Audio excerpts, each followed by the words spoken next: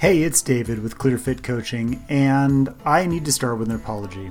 Things have been a little bit chaotic, a little busy, a little fun, lots of change, and it has been a long time since I have recorded and been able to distribute a podcast. The summer has been a very interesting one for so many people that I know of, and I hope you're all hanging in there okay. I want to talk a little bit today about the forgotten benefits of not knowing. But before I get started, I want to remind you again that you can visit my website at clearfitcoaching.com, just like it sounds, or you can always send me a message at david@clearfitcoaching. And looking forward to talking with you all this week about some things regarding technology and how it affects our lives, which of course is ironic that you're listening to a podcast with regard to some of the things I've got to say here. But I want again to talk about the forgotten benefits of not knowing. Had some recent experiences and subsequent conversations that I'd like to talk about regarding the use of technology today. Particularly, I'd like to talk about the access that we have to information, answers to questions about literally everything. Who sings this song? What's the fastest way to get from here to there? What kind of bird is this I'm hearing? When did Jeep start production of the Wagoneer again, and why is it so ugly? We can answer just about any questions that come to mind with a quick, "Hey Google" or "Hey Siri."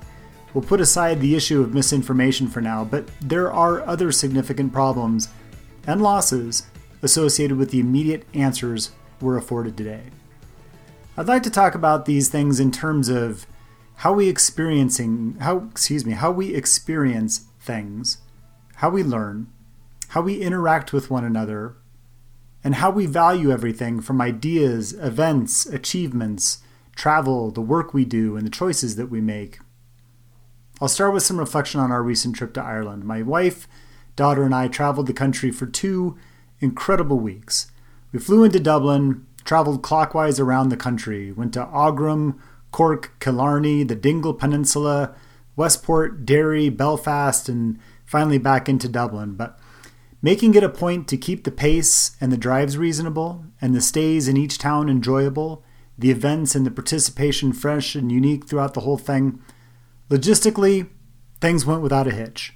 No delays in flights, no complications with the car, though driving on the left is a very unique experience, not to mention the roads and the speed limits there.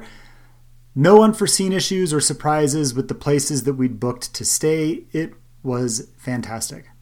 I'm completely happy with the fact that we didn't have any trouble with the flights, car rental, or the rooms that we booked. The airports and the show business of security that we endure today is maddening as always, but I'm not complaining about any of this. But I do feel that part of the experience of travel is lost with the efficiencies that we've gained, particularly with the use of GPS navigation. GPS is amazing. Even used at home for traffic and getting you from point A to point B, in the best way with apps like Waze and various maps that we use, it certainly makes it easier and saves a lot of stress and conflict while traveling. Renee and I joked repeatedly throughout the trip that our marriage is strong and healthy because we don't have to rely on the map and compass and such. But reading a map, communicating directions, missing turns, hitting unexpected detours or road closures, finding a place to eat on the way, none of these things are problems anymore. And that kind of sucks. Getting lost has led to some of the most interesting experiences that I've had while traveling, and stopping to ask for help is a point of interaction that requires vulnerability and trust. Asking for directions or recommendations for a place to eat or something fun to do can lead us to places that are off the map and to see and experience things that are lost in the spirit of efficiency. Relying heavily or exclusively on GPS can lead to a loss of spontaneity and the thrill of exploration.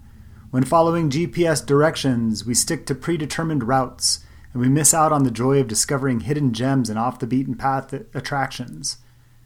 GPS and apps direct us to popular tourist spots or well-known establishments, well-reviewed, highly rated places, which kind of contributes to a homogenization of experience.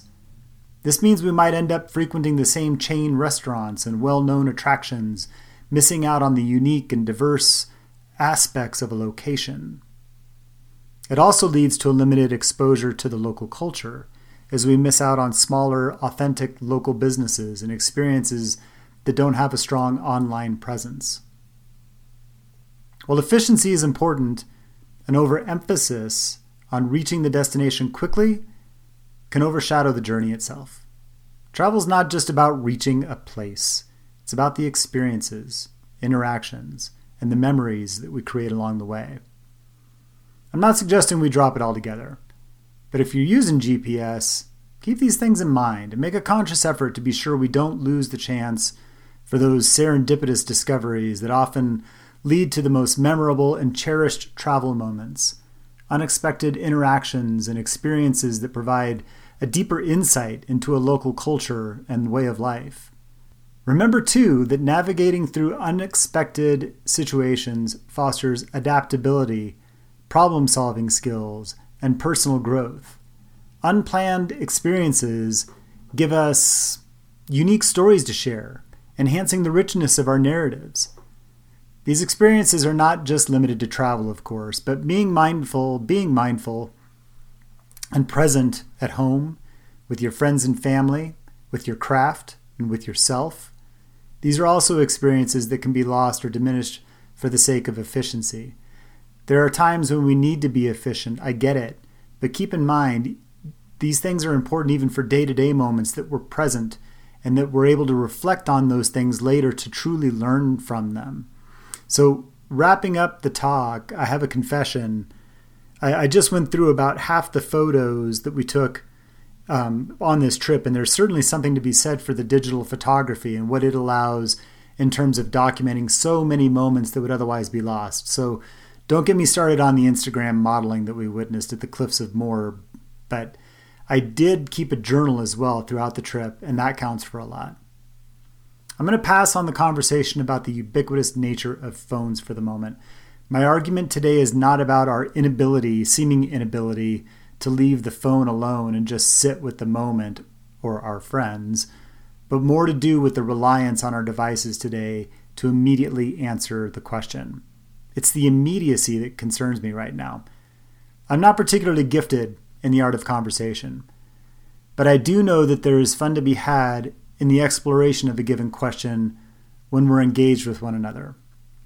And while taking the steps in our talk to determine when Depeche Mode released Enjoy the Silence and what album it was on, we'll share experiences of concerts of the time, friends that we've lost or lost track of, or some who, for better or for worse, are still a big part of our lives. We'll talk about the cities that host the best shows, places we lived, maybe, or venues that changed our lives and the experiences that we've had. We'll find things we have in common, loves and hates, people, places, pets, and so much more than just the answer to the question. This is what it's all about. And beyond just reminiscing, these conversations can lead us to new friends and new things, invitations to dinner, a boat trip when you come back to Tacoma maybe, or a new business idea, who knows? The point is to make yourself open to these experiences, so it may not be best to pull out the phone and answer the question too quickly, or do like one of my friends does and leave the phone at home from time to time on purpose. How we experience things when our attention is dedicated, the learning that is only possible with intention, the quality of interaction with the people in our lives, and the value of our experiences as a result of all this leads to a quality of life that is hard to quantify. And while there are certainly benefits to technology and the information available to us all, don't let it be a barrier to the experience you're having. While technology afforded by our phones offers efficiency and convenience, it's important to strike a balance between relying on technology and allowing room for spontaneity in the unexpected moments. Embracing and exploring the unknown can lead to a more authentic, diverse, and enriching life. I hope you're all having a great week. I've enjoyed talking with you today. If you have any questions or comments on this, let me know. David at ClearFit Coaching. Reach out. Visit the website, and if you're looking for a life coach, I'm here to help you out. Sorry again for the gap recording between these last few podcasts. I'll make it a point not to let that happen again. Talk to you soon.